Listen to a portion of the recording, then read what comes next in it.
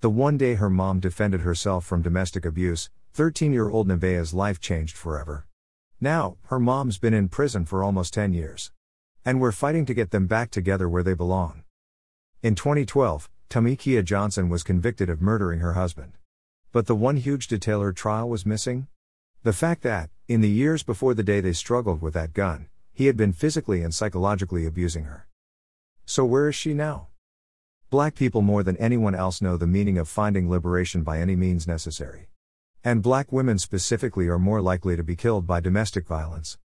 However, when Johnson did what she needed to do to save herself and her 13-year-old daughter Nevaeh, she was criminalized instead. And she's been in prison ever since.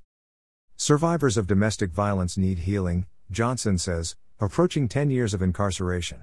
Not to be punished for actions you may have taken to save your own life. While Johnson's fighting to get out, she's also been helping others from behind bars. From practicing her Christian faith through charity programs, to facilitating a program to help other survivors of trauma, even her daughter is proud of all she's done in the time they've been ripped apart.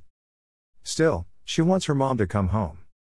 Because the criminal legal system so often refuses to protect us, we need to support survivors of domestic violence in our own communities before it's too late. https://surviveatdanpunished.org/2020/11/24/ Tamekia Johnson's daughter writes to Governor Newsom calling for Tamekia's clemency / survived and punished.